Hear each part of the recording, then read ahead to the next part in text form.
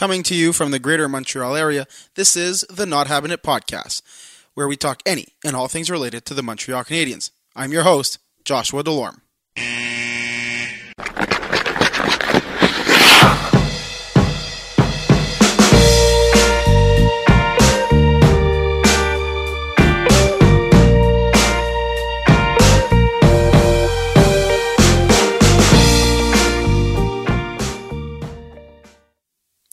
Welcome to the brand new Not Habin It Podcast. I'm one of the contributors over at winninghabit.com, and we are really excited to bring to you this podcast, as it is another way for us to not only provide you with more content, but also to expand and discuss what we've been writing about. I'm really excited about this podcast, mainly because, while it allows me to interact with you, the listeners, on a more personal level, but not to worry, I will also be rotating in some of the other contributors from the website and some friends from time to time to bring you some really exciting content related to the Montreal Canadiens, so you won't only always hear my voice. This podcast will bring you my instant analysis, my hard-line opinions, and, as mentioned on some occasions, some debates that you simply won't want to miss. This will be a weekly show, so for my sake and for yours, I will try my best to keep episodes at a decent length. With that said, I'm always going to be on the lookout for more ways to interact with you, the readers and the listeners, so I would like to invite you to follow me on Twitter handle at Joshua Delorme 95, and, reach out to me, let me know what you think of the podcast. On this week's show, I will be expanding on my most recent post where I recapped and reviewed the Montreal Canadiens season. I will also take a quick look around the rest of the National Hockey League to see what's going on in the world of the playoffs. To end the show, I'm really excited to bring to you an awesome conversation I had with Jason Greenberg from Union in Blue regarding the Columbus Blue Jackets and their push for the playoffs. Before I get started with the podcast, I'd like to throw a gentle little reminder at you to, go out and check winninghabit.com out for tons and tons of Habs-related content. The other contributors out there and myself, we really try to keep as much of it updated as possible and, fresh content out there for you. So feel free to go out and enjoy that. Also, please, don't forget to tell your friends about this wonderful podcast you've discovered and to subscribe to us wherever you get your podcasts. So, you make sure to never, ever miss an episode, because that wouldn't be very good. And also, if you don't mind, or if you'd like to, or whatever, I'm going to beg you, please go out and, rate this podcast. Give us a little review. Give us something. It's always appreciated. All right, let's get started with the podcast.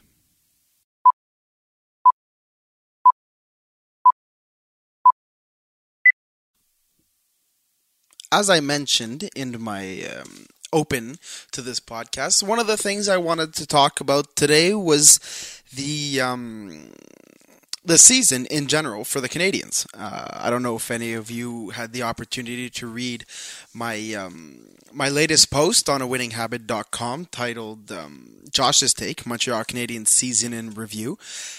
I invite you all to go out and read that. It offers a lot of my perspective in what I think went down and what happened to the Canadiens this year. And further into detail, it offers opinions as to what exactly happened and how things happened and what might have gone differently if the Canadiens had made some different moves throughout the season. And yeah, so basically what I wanted to do is to dive into that a little bit more. If you haven't had the opportunity to read that, well, then you'll have a lot of it here. And if you have, well, thank you, first of all, for reading, and I'm looking to expand on that. So, as I mentioned in my post, one of the clear things I mentioned was the changes that were brought to the organization following last season. I don't know if any of you remember most of the comments that Marc Bergevin echoed at his season-ending press conference last year, but the thing that stood out to me and to, I would think, everyone else was the term attitude, and how Marc Bergevin believed there was an attitude problem in his dressing room, and that did not cause but didn't solve some of the issues that the Canadiens had on the ice and off. And so when we had Marc Bergevin last year sit there and talk about attitude problems in the dressing room, it flashed me back to a couple years earlier than that, when he put a lot of issues on the team's character at the time, saying that there was a character problem on this team, and they did not know how to compete properly. And he addressed that summer, and that was the summer that we saw Lars Eller get shipped out and Andrew Shaw brought in, and that was also the summer that PK Subban was traded to Nashville in return for now captain Shea Weber. And so we have a history here of Marc Bergevin identifying a key, in his mind, issue off the ice to give us an explanation as to what might be going on the ice. So by that I mean, it's this year last year it was an attitude problem. And when I heard the general manager say that there was an attitude problem, I expected some changes to the roster coming into this year, much like what we saw a couple years ago when it was a character problem. Maybe there's a scoring problem, but we'll get into that a little later. When going into the off season, I was expecting some pretty drastic changes to the Canadiens roster, and some changes were made, pretty big ones when you think about it. Anytime you trade your captain, that's a big trade. That's a big change to the roster. And I really think that when Marc Bergevin was talking about this lack of this problem with the attitude in the team, was, I think, maybe not pointing fingers, but I think he was, in one way or another, talking about his captain, Max Pacioretty. I don't think the organization and the management team here in Montreal really, how can I say this, really appreciated or liked what they saw when it came to Pacioretty and his guidance, I would say. There were a lot of issues on this team last year, and I don't know if they felt like Max Pacioretty just put too much pressure on himself as the ship was sinking, I can say. I don't know if he put too much pressure on his own shoulders and was neglecting other things, or he just simply couldn't find a way to get the core or the group or the locker room in general to mesh together. And so when that happened, there were definitely changes that were going to happen. So I mean, before training camp, we saw Max Pacioretty get traded to the Vegas Golden Knights in a pretty good return, actually, a very good trade for Marc Bergevin. Anytime you can get three assets in return for one, that's a fair trade. That's a fairly solid return, especially when Thomas Tatar, who is a proven 20-goal scorer in this National Hockey League, was not the centerpiece. Was not the focal point of the trade. I mean, we can all assume that Nick Suzuki, a former first-round draft pick of the Vegas Golden Knights, was the centerpiece of this trade, and that was the young player that Marc Bergevin keyed in on, and a second-round pick. Marc Bergevin loves his draft picks, and so when Thomas Tatar is the third piece to a trade like that, he's a proven 20-goal scorer, so that definitely helped replace or replenish some of the offense that the Canadiens were going to lose from trading away Max Pacioretty, even though he had a down year last year when it came to goals. Another key, another massive trade that I'll call it massive because of the points that Max Domi was able to put up this year in Montreal. But another massive trade for Marc Bergevin in the offseason was before the draft, trading center, winger, young forward Alex Galchenyuk to the Arizona Coyotes for Max Domi. And I'm going to be honest with you, I was one of the, however many people out there were. I was very, very much against this trade. At the time. And I looked at Max Domi as a leader guy, a good character, had the right attitude, all these key words that Marc Bergevin likes to throw at us. But this was also a kid that scored 9 goals in each of the 2 previous seasons. And so I was unsure. Let's put it skeptical. Skeptical is the word I'll use. I was very skeptical that whether or not he was going to be able to produce for a top 6 forward in the National Hockey League. Boy, did he ever prove me wrong. I mean, really. This kid comes in and is a over 70 point player for the Montreal Canadiens, and he played center when he had played wing most of his time in Arizona. Pardon me, and really, I think he came in and he embodied what it is to be a Montreal Canadian. He embodied what it is to play in Montreal. Of course, his father had played in Toronto, so this kid grew up in and around dressing rooms in the National Hockey League and in and around NHL players, and so he knows, and he saw what it takes to work hard and to succeed in the National Hockey League. And this kid came in here and absolutely took off. I mean, really, like I said, he embodied everything that is a Montreal Canadian. He embraced the city, he embraced the fan base, he embraced the team, and you could easily tell how genuinely happy he was to throw on the Bleu Blanc Rouge Habs jersey at the beginning of the year, and he not only did he love it, he thrived in this hockey market when some players shrivel away into little balls of nothing when they reach Montreal. But not this kid. No. This kid came in here and showed everyone what it's like to play in Montreal. Showed everyone how to play, and how to succeed in Montreal. The type of play, the type of game you need to play, and the attitude. There I go again. The attitude you need to come in here with, and he really did that. And so that was a solid acquisition, very solid on behalf of Marc Bergevin. And I will sit here and like I wrote in my post, acknowledge that I was wrong. I believed that they gave up on Alex Galchenyuk far too soon. I think I thought, but I still think that they, in a way, ruined him as they drafted him to be a center. Never allowed him to fully develop into that role, shifted him from center to wing to fourth line to top 6 to third line. He never knew what game he was going to play. He never knew how many minutes he was going to play. Nobody knew. And I really think that started to mess with his head. And he struggled with some injuries in Arizona this year. And I really hope that next year he's able to really take off. And show people what he can be, because I think there's a lot of untapped potential there. I mean, let's not forget, he's a 30-goal scorer. He scored 30 goals in this National Hockey League, and I really think there's a lot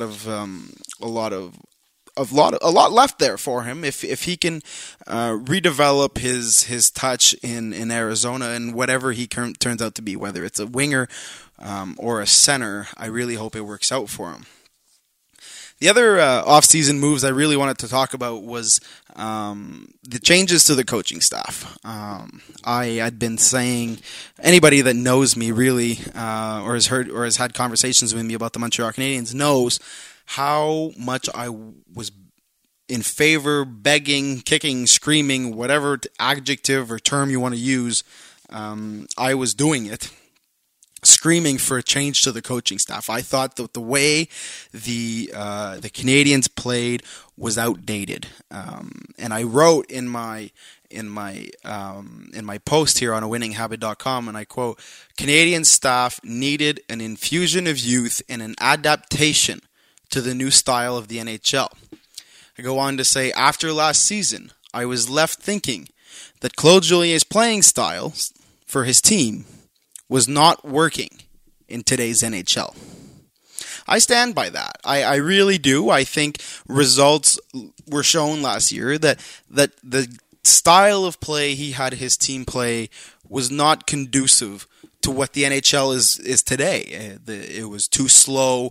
It was too passive. It was a very defense-first mentality, which is okay, but it was a very passive mentality instead of high on the forecheck, attacking the opposition in their own zone, not instead of just sitting back and waiting for them to come at you. And I really thought the team struggled last year, in part because of the style of play that the coaching staff had, and the addition of Dominic Ducharme and Luke Richardson, in my mind, made unbelievable changes to the team and to the way that Claude Julien's team plays. I think Claude acknowledged that changes need to be made. That he needed to adapt his playing style, the style of his team, and credit to him, kudos to him. He went out, and with Marc Bergevin, they found two coaches that were going to come behind the bench and help him do that. And every defenseman on the Montreal Canadiens roster at the end of the year practically came out and said and raved about the job that Luke Richardson has done with the defensive core. And I really think you can't underestimate that or undervalue that. The way that the defense has played just compared to last year is incredibly different. One of the changes I've noticed the most is how the defensemen were totally and always encouraged to carry the puck up the ice, to carry the puck out of the defensive zone instead of looking for a bank off the glass or off the boards into the neutral zone. If they saw a lane or they had the puck on their stick, they were encouraged to skate it out of their own zone. But further than that, they were encouraged to participate and be active in the forecheck in the offensive zone. And I think Jeff Petrie is the prime example of a player that thrived and really succeeded in this new style that the Canadiens played on the defense. The Jeff Petrie, he's a 31-year-old defenseman, very solid two-way defenseman, very reliable in his own zone, and always been reliable away from the puck, steady with the puck. But this year, Jeff Petrie had a career year in goals, in assists, and in points. And I can't remember the amount of times that we would see Jeff Petrie skating down the half wall, either with the puck, looking for a seam, looking for a play, looking for an offensive play that might lead to a scoring chance, or if it was a pinch in the offensive zone to keep the puck in the offensive zone, or if it was just to put pressure on the opposition and do what he had to do to keep pressure on them and keep the forecheck alive. I really think that Jeff Petrie is a prime example of, and the play of Jeff Petrie this year was a prime example of the changes that the coaching staff initiated on the defensive side of the puck. I also want to mention Jordy Ben. Anybody that knows me really knows how I feel about Jordy Ben. Historically, historically I haven't been the biggest Jordy Ben fan. Let's put it that way. I think he's a capable bottom pairing defenseman, but I really don't see much more than that. I think he's reliable on the penalty kill when you need him to be, and all that. But when it's 5-on-5, I've really noticed in the past years how much he's struggled. Well, Jordy Ben is another defenseman this year that really elevated his play and really thrived under the tutelage of Luke Richardson and the change in the defensive play. I talked about Jeff Petrie having a career year. Well, Jordy Ben also had a career year in goals and in points. So he was participating on the offense as well as being reliable on the defense and out there for key minutes. He played a really, really solid year, and like I wrote in my Josh's Take post, it's a pretty good year for him to do that. Considering that he needs a contract for next year, making $1.1 million on the cap this year. Hopefully, I don't know. I don't know how I feel about bringing Jordy Ben back or what role is available for Jordy Ben on this team in the future. That'll be for a conversation for a future episode. But I wanted to highlight, as I did in my post, I wanted to highlight the play of Jordy Ben this year and what he was able to accomplish. Let me see here. Yes, all right. The other thing I wanted to talk about for the Canadiens was the team in general. I mean, a lot of people will sit here and tell you that this season was a success. The increase in points this year is fantastic. I mean, last year they finished at the bottom of the league with 71 points. This year they missed the playoffs by 1 point, finishing with 96 points. Any year that you have an increase of 25 points in the standings, that's a good year. That's a great year. That's something that the management team and the coaching staff and the players should be proud of.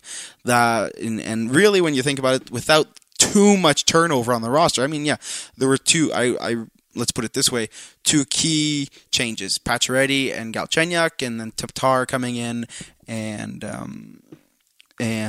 Domi coming in. Those are the two main real changes on the roster. And so, I mean, yes, in one sense, this season was a success because it was better than it was last year. But this is where I disagree with it.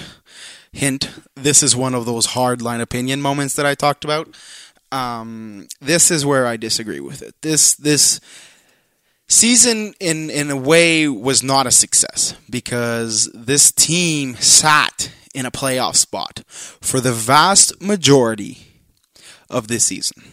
For the vast majority of the year, the Canadiens sat in a playoff spot, and I talked about this at length in my post on winninghabit.com, and I say, you know, when the calendar turned to January 2019. The team was sitting in the first wildcard spot, 1 point behind the Buffalo Sabres for third in the Atlantic Division. Just think about that. In January, with just over 3 months to go, this team was 1 point behind third in the division. That's great. That's awesome. They had been in a playoff spot up until then, or battling for a playoff spot and always hanging around. Well, January was a great month for the Montreal Canadiens. I mean, they had the fourth best record in the league during the month of January, and it showed in the standings. I mean, it really did, because at the end of January, the Canadiens were sitting in the third spot, moving past Buffalo, as January was really not good for Buffalo. They fell off a cliff. So Montreal was sitting third in the division, only 1 point back of the Toronto Maple Leafs for second. 1 point back. They were right there, neck and neck with the Toronto Maple Leafs. I remember looking at I could not believe it. The Montreal Canadiens had the opportunity to pass the Toronto Maple Leafs in the standings. It was feasible that the Toronto Maple Leafs were going to finish behind the Montreal Canadiens in the standings? Say it ain't so. Well, it wasn't so.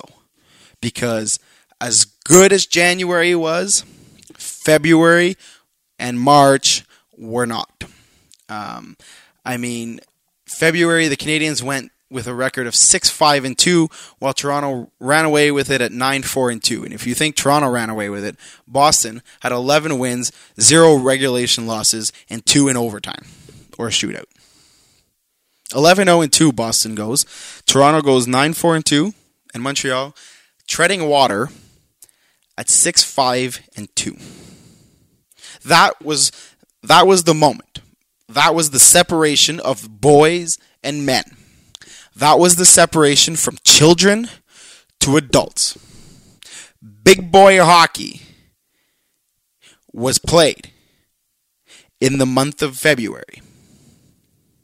And the Canadiens were left behind in a third tier, battling for a wild card spot when really they were right there with Toronto and Boston to finish 2 or 3rd in the division.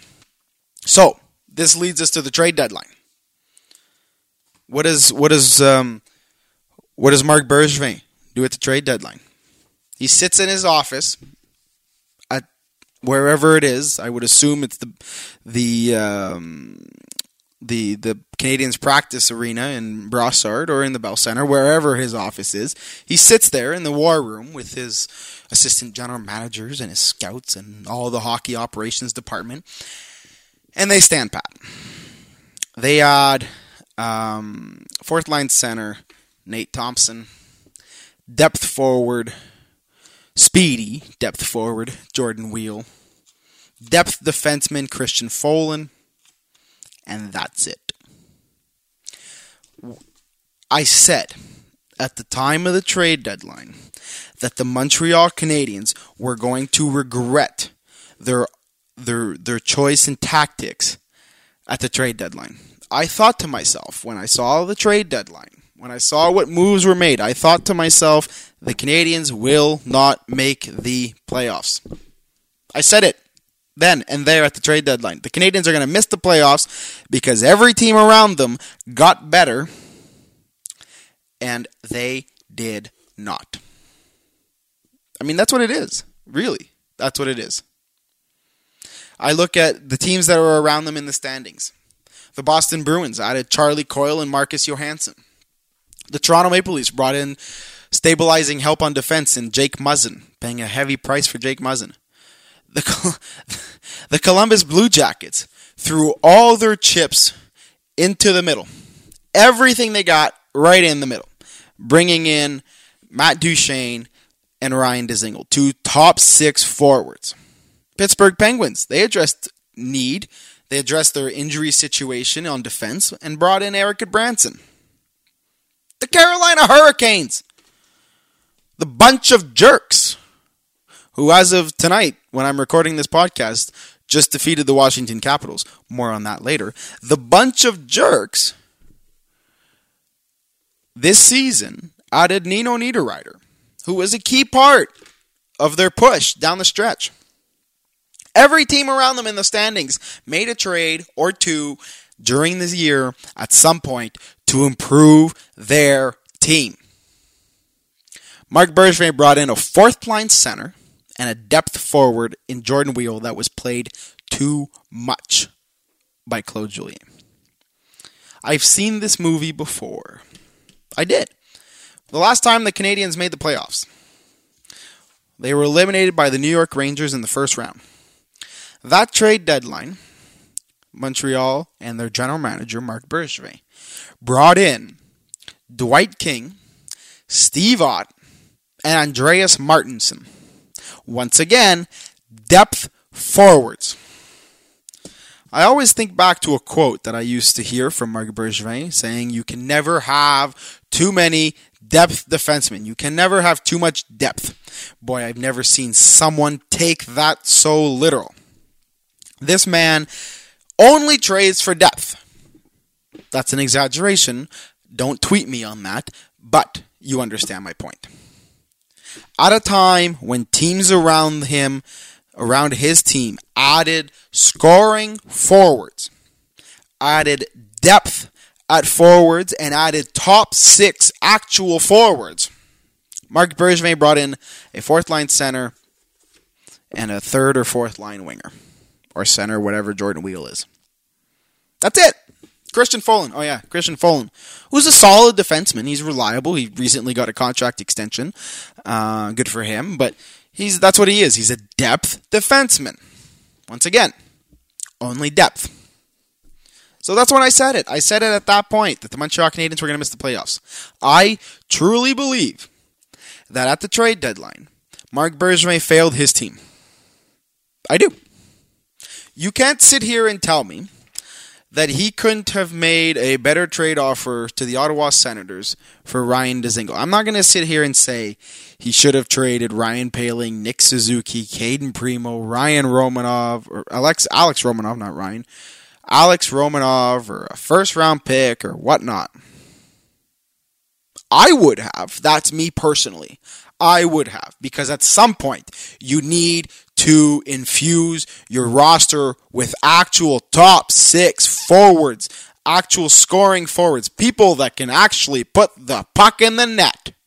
Because you need more than one or two of them. You do. And the Canadiens struggle to score goals. They have for years. And it has been a systematical failure on the part of the general manager to address that need. He tried years ago, bringing in Thomas Vanek at the trade deadline. Thomas Vanek finished the year playing on the fourth line. Thank you, Michel Therrien. He cannot address a scoring need. He brought in Jonathan Drouin, sacrificed left-handed shot young defenseman Mikhail Sergachev.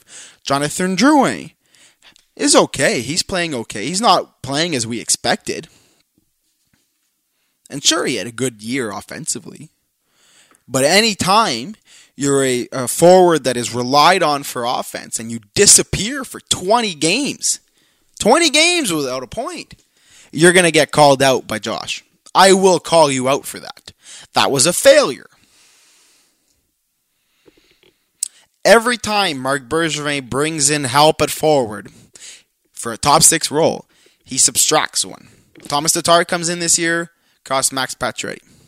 Max Domi comes in this year, costs Alex Galchenyuk. The year that Jonathan Drouin came in, we lost Alex Radulov.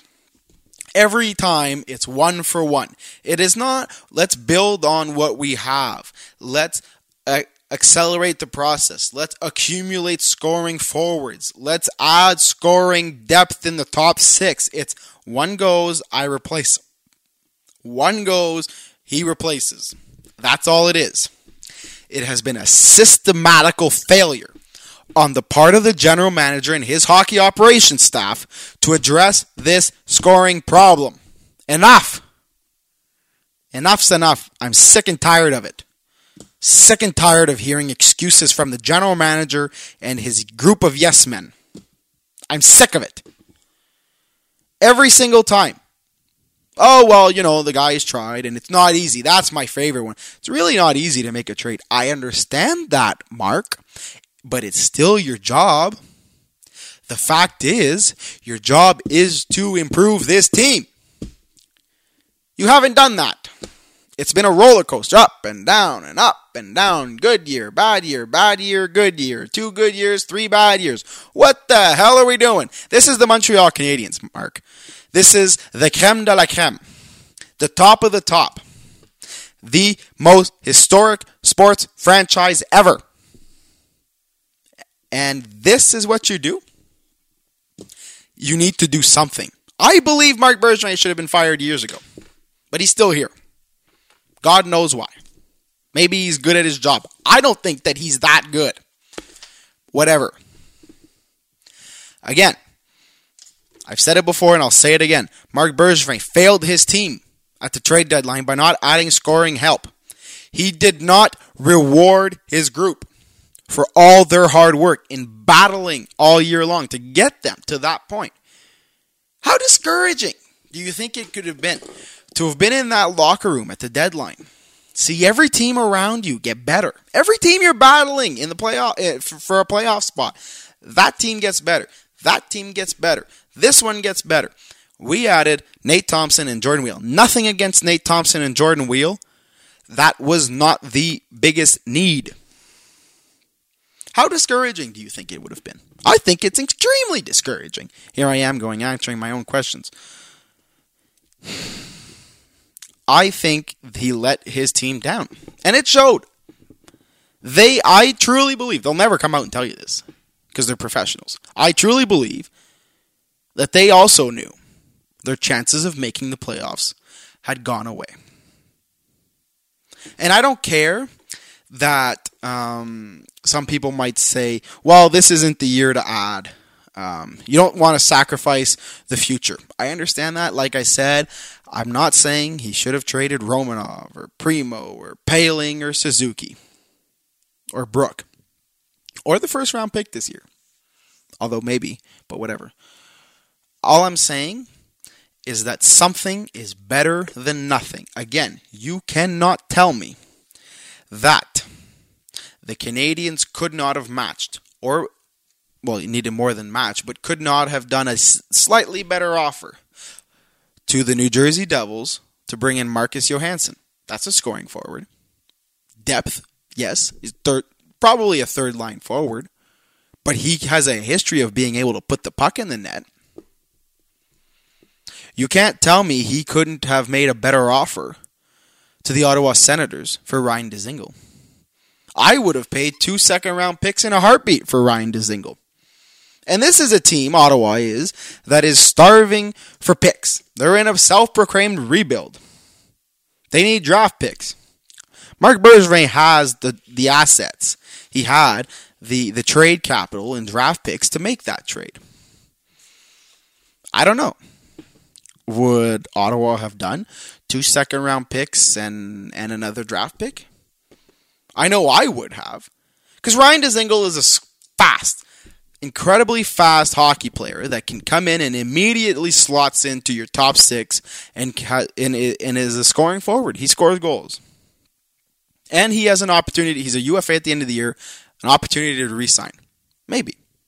But if not, you still addressed a need and you rewarded your players for their hard work. That's a failure, Mark. I'll just go on and add it to the long list that I've been accumulating here. All right. I'm going to end on my Montreal Canadiens conversation with you, talking about the special teams. The abysmal power play. God-awful. Trash. Horrendous. Embarrassing. Insulting. Horrendous. God-awful. I know I've said that already, but I prove a point. Ranked 30th in the National Hockey League at 12.7%. 12.7%. You know how bad that is?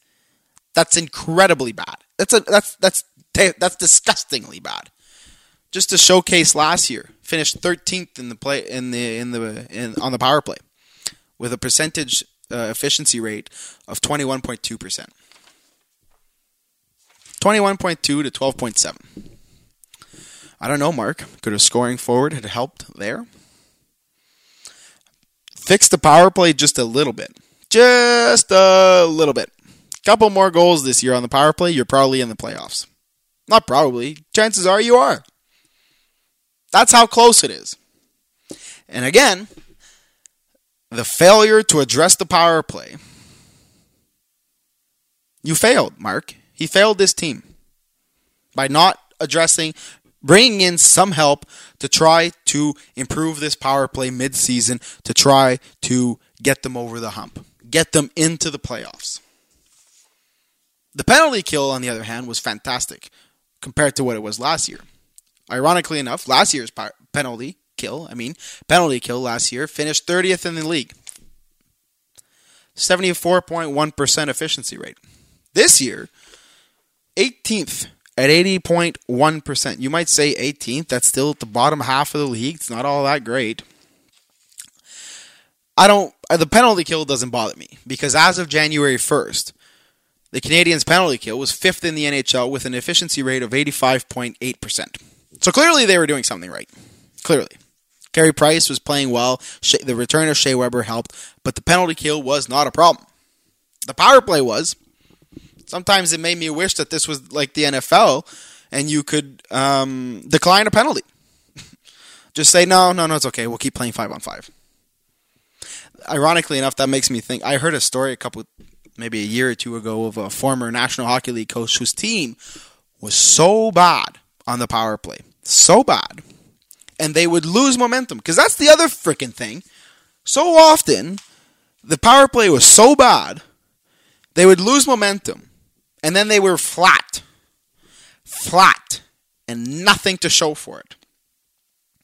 I'm getting off topic. Anyway, back to this little side note. This coach, every time his team had a power play, he instructed his guys, right off the face-off, take a penalty. Let's play 4-on-4. He had more faith in his team of playing better 4-on-4 than he did 5-on-5. Maybe I would have tried that this year in Montreal. I don't know. But the power play definitely needs to be addressed this offseason. I don't know how you do it. I don't. I would start by bringing in a top 6 forward that can score goals. Do it, Mark. Do it. He needs to do something. Because more of this is not okay. It's not. And I said it already, and I'll say it again. A couple more goals on the power play this year. You probably win a couple more games. That puts you in the playoffs. It's that simple. You score a couple more goals on the power play, you make the playoffs. So do your job, Mark. Do your job this summer and address the power play. Speaking of the playoffs, I want to briefly bring your attention to another post on available for your reading pleasure on winninghabit.com, written by my good friend Omar, titled Montreal Canadiens Marc Bergevin's take on the playoffs is 100% true. What does he mean by that? Well, if the playoffs this year has proven anything, is that it in fact is true, as Omar writes in his post, that once you're in, anything can happen. Where did we hear that before, Mark? Well, we heard it from Marc Bergevin so many times. Omar so nicely reminds us in his post. On so many occasions, Marc Bergevin has sat there and told us that if you get in, anything can happen. And this year is a prime example of that. The parity that's in this league right now is unbelievable. All 4 division champions were eliminated in the first round. Tampa Bay Lightning swept by the Columbus Blue Jackets, wildcard team. The Washington Capitals lost in double overtime, Game 7, to the Carolina Hurricanes, wildcard team. The Nashville Predators lost in 6 to the Dallas Stars, wildcard team. The Calgary Flames lost in 5 to the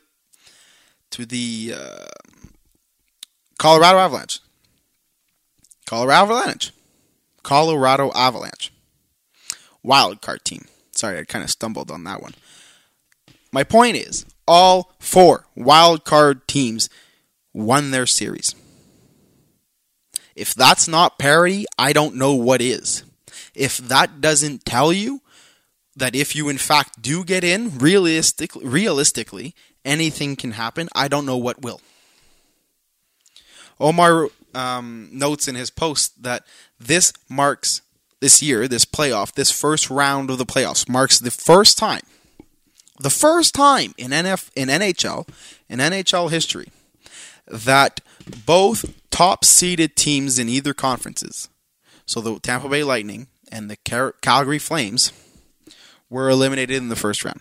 The first time in the NHL history. And I mean, it's in a way it's realistic. It's really unbelievable to see all the big teams knocked out in this first round. Defending Stanley Cup champions lose in double overtime tonight in Game 7 to the Carolina Hurricanes. The Nashville Predators, gone. The Winnipeg Jets, gone. The Calgary Flames, gone. The Tampa Bay Lightning, gone. The Pittsburgh Penguins, gone. Now I know, the Pittsburgh Penguins are not the Pittsburgh Penguins of a few years ago. But, as Omar also points out in his post, you can never ever count out Sidney Crosby and Evgeny Malkin. You can't. But yet, Barry Trotz and the New York Islanders swept them in the first round. Both 8th-seeded teams that barely made the playoffs won their division. Not their division, their round. The Colorado Avalanche, 8th seed, defeated number 1 Calgary Flames. The Columbus Blue Jackets, 8th seed, defeated their opponent, Tampa Bay Lightning, in 4 games. So what's my point in all this? What's Omar's point in all this? I wanted to bring attention to his post that was so masterfully written. His point in all this, and my point in bringing this up is that Marc Bergevin is right. I'll give him credit. Marc Bergevin is right when he says, once you're in, anything can happen. The only problem is, you got to get there. And, well, they didn't. Again. And I don't know about you guys, but I'm getting sick and tired of waiting. Because really, is there anything better than playoff hockey? Yes, there is. Playoff hockey in Montreal. Playoff hockey at the Bell Center with the Bleu Blanc Rouge playing. That's the greatest thing you'll ever see. If you're a sports fan, that is. The party that is in Montreal when the Montreal Canadiens make the playoffs is unbelievable. Mark, if you're listening, I want to party next year. I want to dance in the street. I want to celebrate every win, and I want to feel my heart break every loss in the playoffs. I want to walk down to downtown Montreal on l'Avenue des Canadiens de Montréal, right outside the Bell Center, and I want to party at FanFest or whatever they call it. Bring me that, Mark, because this is disappointing. 2 years in a row, the Canadiens missed the playoffs. 3 of the last 4, they missed the playoffs. That reminds me, Omar's post also accurately points out that the last time the Canadiens made the playoffs, they were the top-seeded team in the Atlantic Division. They played the New York Rangers in the first round and lost. So, again, Mark, once you're in, anything can happen. All right, enough about the Montreal Canadiens. I'll have so much more to talk about, many more opportunities to talk about leading up to the draft, about what's going to come in the offseason, what changes might come and all that. I just wanted to start this podcast off by, having a short little conversation, recapping moves that were made, changes to the roster throughout the season, the ups and the downs, and what led to the failure of missing the playoffs. Because that's what it is. It's a failure. Sure, the season was in part successful because they had more points than they had last year. Don't let that fool you. Don't let anyone tell you this season as a whole was successful. It was not. Because, as I've pointed out, and I'm going to get myself upset again, as I've pointed out time and time again, for the majority of the year, the Canadiens were in a playoff spot. They missed the playoffs. That's a disappointment. Marc Bergevin said so at his end-of-year press conference. They're not happy. Of course they're not happy. Christ, I hope they're not happy. They lost. They missed the playoffs. They had no business being happy. And neither should you as a fan. Neither should I as a commentator. Person that follows the team. We shouldn't be happy about this. We shouldn't celebrate this. We can appreciate the season that they gave us. We can appreciate that they did not finish at the bottom of the league like many people were expecting them to. But this was not a success. It wasn't. All right. I've talked about the playoffs a little bit. Go into a little bit more of that. The year of upsets is what I'm going to call it. Really, is what it is. The year of upsets.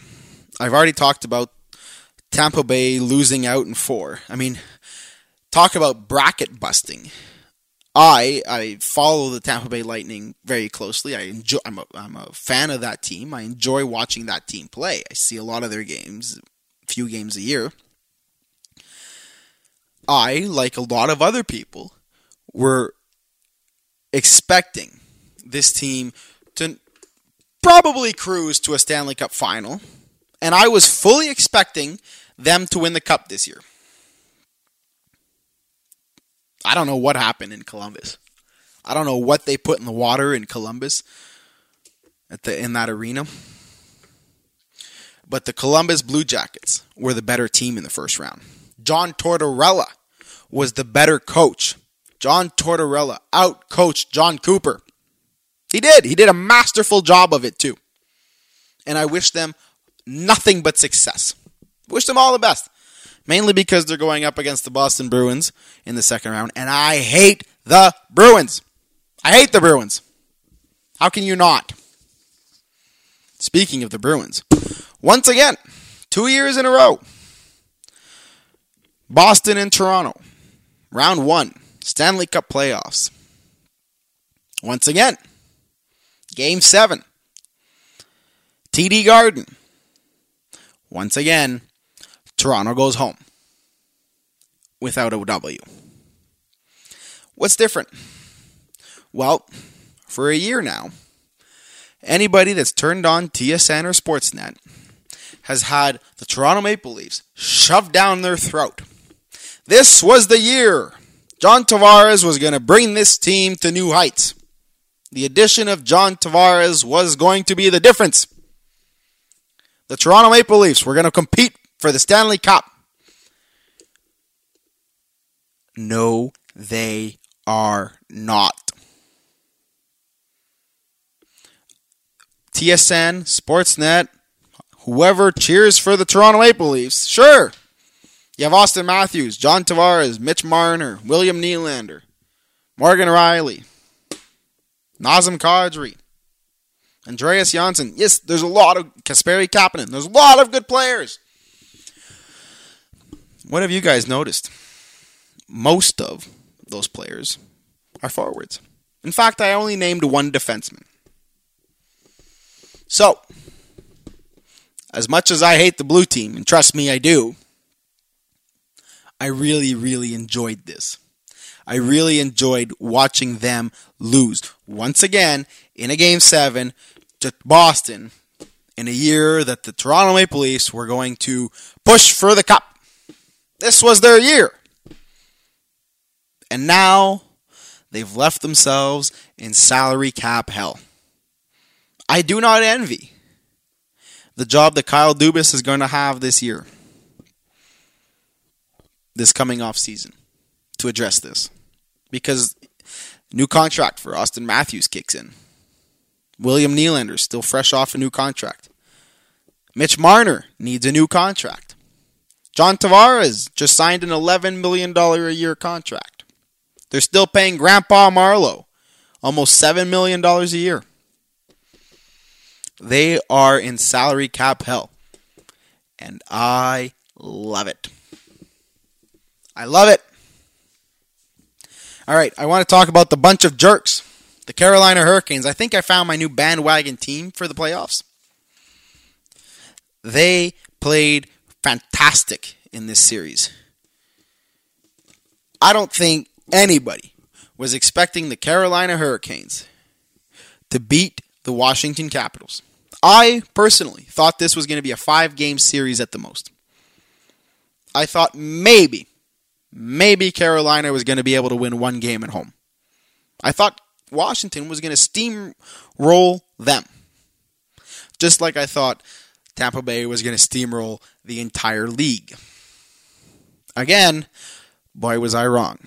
Because if this playoff has proven anything, is that any prediction you make is probably going to be wrong. And it's great. That's what playoff hockey is all about.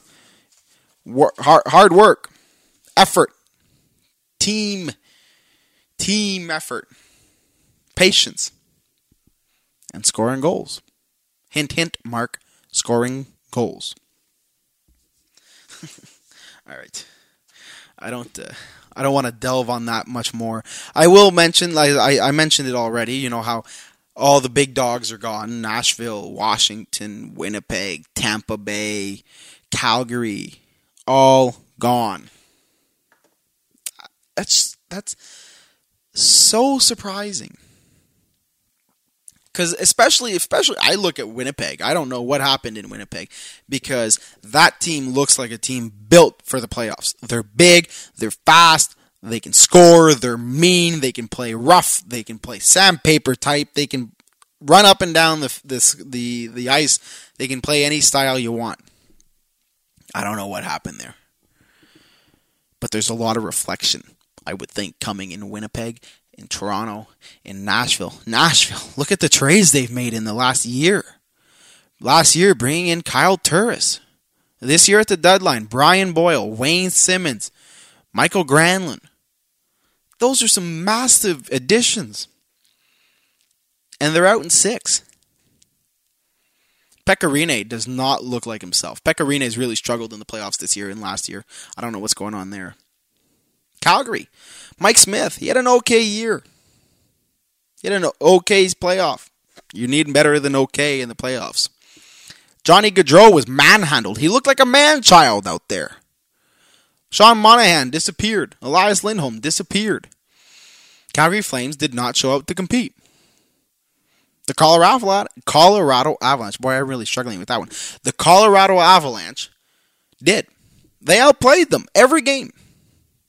No, it's not Semyon Varlamov. Philip Grubauer outplayed Mike Smith.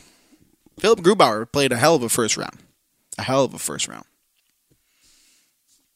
Talk about a goaltender. Look at Robin Leonard and what he's doing on the island. What is he sporting at 1.5 goals against in the first round? That's unheard of. Talk about a team that really bought in. Barry Trotz and his coaching staff have gone in there and performed a minor miracle. I mean, if you had told me that this team was going to lose John Tavares for nothing, and they were going to be better the next year, and they were going to make the playoffs and win, not only win a round, sweep, I would have called you insane. But that just goes to show you what coaching can do. Barry Trotz has instilled a philosophy on the island of hard work, solid defensive zone coverage, and just doing your job. Reminds me of Bill Belichick and the New England Patriots. Know what to do it right, and we'll be okay. They got them there. Good for them. It's awesome to see. All right, so on to round 2. Very excited. That begins, as I'm recording on Wednesday night, that begins tomorrow. The first round is always the most exciting round of the playoffs because there's so many. It's 16 teams and it's battles and it's this and it's playoff hockey. It's overtimes but there's a lot of interesting storylines to look forward to in round 2. Notably, all the teams that have gone on to round 2 that we maybe weren't expecting. Like Colorado, Carolina. St. Louis in a way, Dallas. My God, Dallas. Ben Bishop and that team have played really well. Kudos to them. So I'll be keeping an eye on that. I'm very excited to see what the second round of the playoffs is going to look like. It's very exciting. All right, I've gone on long enough. I told you I was going to try to keep this short. I've had enough of. I'm sure you guys have had enough of just hearing me talk all the time. So I promised you guys a conversation with Jason Greenberg. Jason Greenberg is a contributor over at Union and Blue, is a fan-sided affiliate website, just like A Winning Habit is here in Montreal, but he's down in Columbus. So I have an interesting conversation with him that I'm going to play for you now.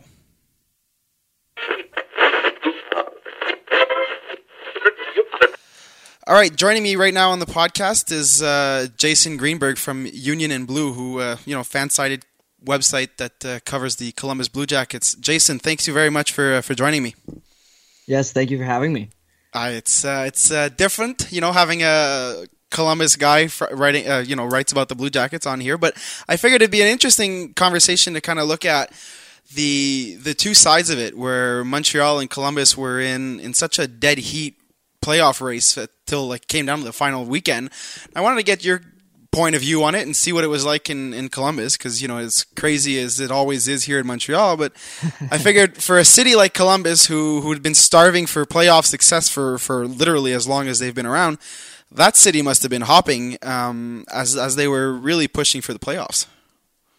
It was really crazy as we're coming down to I believe it was like the final 3 weeks. It was actually kind of a lot of down. In a lot of the Facebook groups for the Blue Jackets fan pages, a lot of fans were actually very negative, and almost all of us were very pessimistic about getting into the playoffs with what was ahead. I believe they had said we had the easiest schedule, but when we looked at it, it looked like we had the hardest schedule because I think we had Boston 2 or 3 times. And I mean, I was almost dead set on us missing, and I was full on expecting to miss to Carolina and Montreal. So it was a really nice surprise to actually make it this year. Well, yeah, for sure. And after the moves that the general manager made at the deadline, really putting all the chips, he went all in at the trade deadline and said, know what, I'm going to keep Bobrovsky, I'm going to keep Panarin, but on top of that, I'm going to go out and add, a top 6 centerman in Matt Duchene, a top 6 winger and Ryan Dzingel, both out of Ottawa in 2 separate trades. I don't know how that works. And then, he goes out and adds depth on defense with Adam McQuaid and third goaltender, because you never know, injuries might happen, in Keith Kincaid. So, I mean, really a lot of moves were done, and I guess it was Columbus's way of telling its fans, well, we might lose some players here, but we're going to give it everything we got, instead of telling you once again to, be patient and it'll be our turn next year. Yeah, and it was kind of scary at first when we were trading away a lot of these prospects. I was really high on Abramov coming into this year. I thought he was actually going to start with the big club. But like when we started making these moves on deadline day, I could remember saying if we miss this year, it's going to be one of the biggest disappointments, at least in franchise history. We would be starting from square one, and luckily it worked out in the end as we ended up making the last spot and obviously winning our first series in our entire franchise's history. But it was just kind of like a weight off of our shoulders to actually just make it with all the moves that we did at the deadline. Well, yeah, I mean, at the end of the day, Columbus is left with a 3rd-round pick this year and a 7th. They could easily just trade those leading up to the deadline, not even have to, go out to Vancouver for the draft. Yeah, which is really funny. Coming actually from the American football side, I can remember the local team, at least to me, the Cincinnati Bengals. There was a time where the New Orleans Saints had offered the Bengals their entire draft. I believe it was to draft Ricky Williams at one point. And I remember the Bengals denied it, but that would have made it so it seems like the same where the Saints wouldn't have even had to show up to the draft at all. Yeah, no, so, it would have been the same kind of feeling in Columbus. Yeah, that's an interesting situation. So, I mean, we talked a little bit about the deadline acquisitions, and I've been a pretty vocal critic of the Canadiens' moves at the deadline, thinking I saw all the moves that teams around them in the standings were making, and notably Columbus, the big additions they made, and I saw Montreal kind of stand pat, and I thought to myself at the time, this isn't going to end very well for them. And so we saw practically every team around the Canadiens in the standings get better. So, like, what was the atmosphere like in Columbus when Game 3, first home game in the playoffs, came out, and Columbus is up 2-0 against Tampa Bay? I mean, I was pretty scared considering what had happened last year against Washington. Coming back home, I was at the double overtime loss, 1 year ago. And so when we were up 2-0, I was just trying to hold my breath and make sure that I wasn't getting too far ahead of myself because, I mean, we had been through this many times before. We had never actually won a Game 3 up until that day. And wow, I didn't know that. Remember all the Game 3s in the past with Detroit, both Pittsburghs, and then Washington. Just did like we were setting ourselves up for disappointment. Just whatever came just would happen. And so to get that win, I believe it was the Atkinson empty netter. That was just like so relieving because we were up 3-0, which we had never won 3 games in a playoff series before. Right. And so it just kind of left us with we got one more and we have 4 games to do it. And I mean, it felt like pretty good odds at the time. And, luckily we got to do it in 4 and didn't have to wait until like Game 6 or something. All right. So you're going to have to be honest with me. Were you as shocked as I was when you saw Columbus come back to win Game 1 in Tampa Bay and then take a commanding 3-0 series lead in Columbus? I was like, this was the nightmare for Tampa Bay fans. Oh, I think I was like the only one like at the bar who was like completely freaking out as all these goals were going in. I mean, I think I'd originally got to the bar with a group of I think there was 5 of us, and I was the last one left standing after it was 3-0 after 1, and all of a sudden Foligno scores, and that was my first time celebrating the night. I'm like, yeah, okay, we got one, got the good spirit going, and then I was incredibly surprised with that entire game. That was, I think, one of the all-time greatest Blue Jackets playoff games in their existence. But then to just even come out and do it again in Game 2 in the way that they did that 5-1, it was just unbelievable. And I mean, obviously, yeah, it's Tampa's worst nightmare. I did not expect this whatsoever. Well, I mean, that you bring up a good point that they managed to, I guess, do it in Game 1 and surprise and stun everybody. But I don't think I know anybody that was expecting, or that, I think everybody that I know, let me put it this way, was expecting Tampa Bay to come back and just in Game 2 and say, okay, you guys had your fun in Game 1. Now we're going to, we're the big boys and we're the top of the league and we're going to show you how it's done. And yet they just laid an egg, and Columbus, I mean, I really have been impressed with John Tortorella's coaching in the 4 games against Tampa Bay Lightning. He outcoached John Cooper if I've ever seen someone outcoach someone else. Yeah. And I mean, I've always been vocal about supporting Tortorella through the entire process. I can remember back, I believe it was in 2015 was when we fired Todd Richards. It was either 2015 or 2016. It was my junior year of high school. And I could just remember, when we first got Tortorella, I was very, very cautious about it after what had happened in Vancouver. And so all of a sudden, a few years later, we made the playoffs a few years in a row. And obviously last year, people were criticizing him after the series defeat in Washington. But he's answered every bell, and he's been everything we've ever wanted in a coach here in Columbus, with a lot of really lackluster coaches in recent years. But funny enough, a lot of our former coaches have gone on to coach other places. Todd Richards was actually an assistant coach on Tampa this year. Right. Scott Arniel had went on to coach be an assistant coach for the Rangers for so long when they were in the Cup final. Then even now, Gerard Gallant over in Vegas. And when we would see all these guys leave us and then instantly go have success elsewhere, it was just kind of like, when are we going to get that one coach who has success here? It then goes on elsewhere. But I mean, luckily, I'm hoping at least this is Tortorella's last stop, and he stays for a while. I totally get that. I mean, I've been a John Tortorella fan since really his days in on television here up in Canada. It was I've always loved his no hold back attitude, and I'm just going to say it the way it is in my mind. And if I don't like what it is, I'm going to call it out. Where a lot of people that ticks off a lot of people, but I really think he's an old school guy in a lot of ways that has allowed himself to develop into what he is today, where he really gets the most out of his players. I mean, at the end of the day, that's what it is. He's a smart, tactical guy behind the bench that knows how to, he's won a Stanley Cup. He's been far in the playoffs. He knows how to coach in the playoffs. But he also can get the most out of all the players, from top-line center to depth defenseman. Exactly. And that was one thing coming into this year when we started to have a lot of the new guys before the trade deadline, and we had players like Anthony Duclair.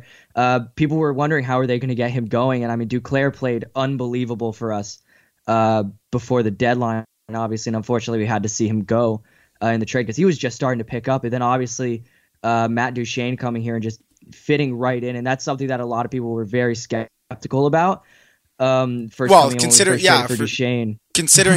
the history of Matt Duchene after being traded, I remember when I saw all these trades happen, I said, okay, yeah, good for Columbus. They're making a push for the playoffs.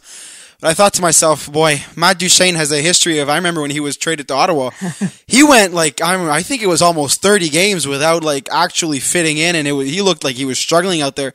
And I thought to myself, I said, boy, Columbus can't afford a 30 game. They don't have 30 games enough for this. He needs to figure it out and figure it out quick. And like you said earlier, it didn't look very good for Columbus there after the deadline for a while. And I mean, that was a team for about 2 weeks. It was petrifying. I can totally understand that. I mean, when you saw all these trades happen, you're like, okay, this is a team that's going to say, no, I'm going to go out and compete with the Islanders and the Capitals to finish first in the division. But yet it was going the other way around. I mean, I remember when for in Montreal, we were closely following their schedule, and I'm assuming you guys were doing for the Canadiens. But when Columbus went out on a Western Canadian road trip and they lost to Edmonton and they lost to Calgary, I thought to myself, I said, oh boy, if they lose to Vancouver, this is it. And I think they figured that out too pretty quick, because they went out and put a thumping on Vancouver. I think they won that game 5-0, and then that led to, I think it was 5 in a row and 3 shutouts. Yeah, I believe it was 7 out of 8 in the last week there. I can't remember. I think the one loss was like Edmonton, or it couldn't have been Edmonton, but I just remember it was 7 out of the last 8 that we won down the stretch, and we were just wondering. It was Boston that we lost to. We were just wondering, like, are we going to miss by a single point? I can remember back in, I believe it was 2013, the year before we played Pittsburgh for the first time. The Jackets had literally missed the playoffs by 1 point due to Colorado not being able to take down Minnesota on the last game of the year. And I was thinking in my head, going down to Montreal, I believe we had 1 game in hand, but Montreal was a point ahead of us, and I was just 100% expecting us to lose by 1 point. Well, trust me, it's a feeling that I know all too well right now, and it's one that is not all that great. And I mean, I said to myself when I looked at the schedule after the deadline, I circled in big red marker about 13 times the Canadiens in Columbus game. And I said, that is where the playoffs are going to be determined, right? I mean, whoever, in my mind, it was that simple. Whoever wins that game is going to go on to win the playoffs, to make the playoffs, because it's going to be so close that's the win. And that, to me, that was a playoff game. You win, you're in, and you lose, you're out. And Columbus really came out that night. And I remember I was watching that game, and Columbus came out and basically slapped Montreal around, taught them how to play hockey. Yeah. Exactly. And I mean, coming down, like I said, when they won 7 out of the last 8, after I think we lost to Boston, it must have been just before that. And so we go into Montreal. We had to win that game. Then that New York Rangers game to clinch it, as we were scoreboard watching Montreal. And when we saw that there was an opportunity for us to clinch in the shootout, that was a huge moment for us, especially to validate all the moves that we had to do. Well, I can understand that. I mean, but then again, when I saw the final weekend, it was Montreal was basically hoping for a miracle, where the Rangers and the Senators had to beat Columbus on a back-to-back, and that wasn't going to be very easy. Honestly, if Columbus had missed the playoffs because they wouldn't have been able to win those 2 games, that would have been some serious soul searching, I would think, down there. But I mean, at the end of the day, they did, and Montreal was out. And like I told you earlier, I really think when Montreal decided to not make some significant additions to the roster at the deadline, when you saw teams in the battle, like Carolina went out and added a guy like Nino Niederreiter, who was good for them down the stretch, scored some goals, and Columbus went out and made those big trades where Montreal just sat back and did nothing. And at the end of the day, I think it really cost them, because, well, Columbus went on to play playoff hockey, win the first round, and now they're going to go play Boston tomorrow night. What does that feel like? It's very exciting. It's kind of uncharted territory for us because, I mean, obviously we've never played Boston in the playoffs, but we've also never been this far before. So, I mean, obviously it takes a little bit of just getting used to seeing our logo up there past the first round of the bracket. But, I mean, it feels really good to be bracket busters. And, I mean, the city is absolutely madhouse. I mean, I don't know if you saw, but they literally held a Monday afternoon practice at like 10 in the morning, and they had over 5,000 people like shoved through the doors. Yeah, I saw that. Columbus. I guess Columbus is ready to party. Oh yeah, it's turned into such a hockey town. I mean, it's been on the cusp for a few years now, just waiting to burst. And I mean, obviously, we were just waiting for some kind of playoff success. And I mean, obviously, last year did not help blowing it so quickly. But this town is in just a huge frenzy right now. Just excited for hockey. Oh, I can understand that. All right, Jason. Thank you very much for joining me. I'll let you get ready for tomorrow night's action-packed game in Boston, and I'll wish you guys all the best of luck in Columbus. And hopefully, this I'm going to call it magical, because I mean, just the fact that they swept Tampa Bay, I'll call it magical.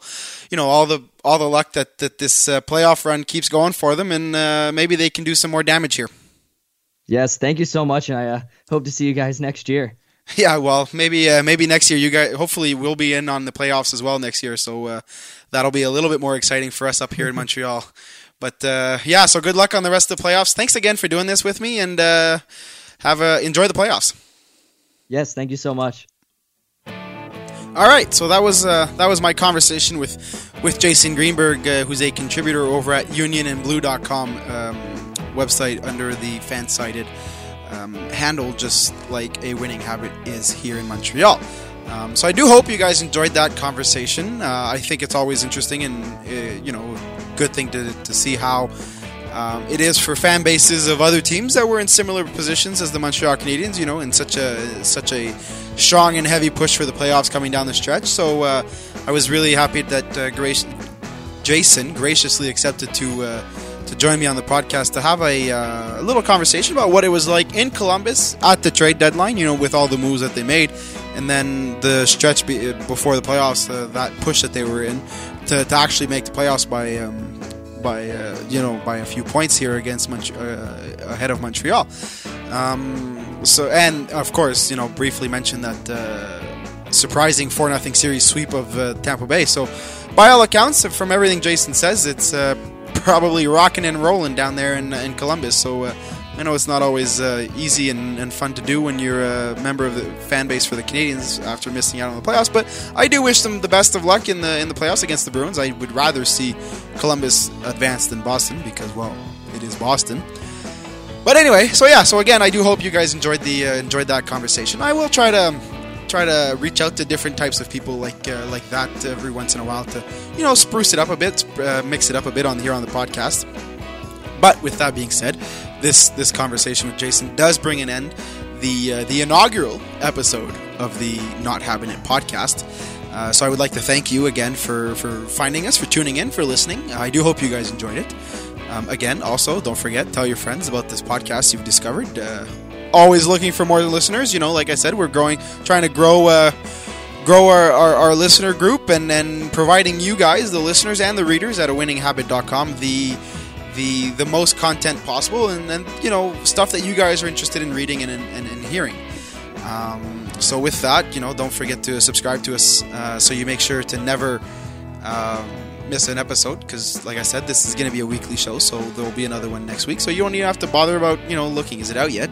Just subscribe to us, and it'll automatically be there for you when it comes out. On that note, thank you very much for listening. We'll see you next week. Make sure you don't forget to give us a read on awinninghabit.com, and don't forget to reach out to me on Twitter at Joshua Delorme 95 to let me know how you liked the podcast. Again, thank you very much for listening.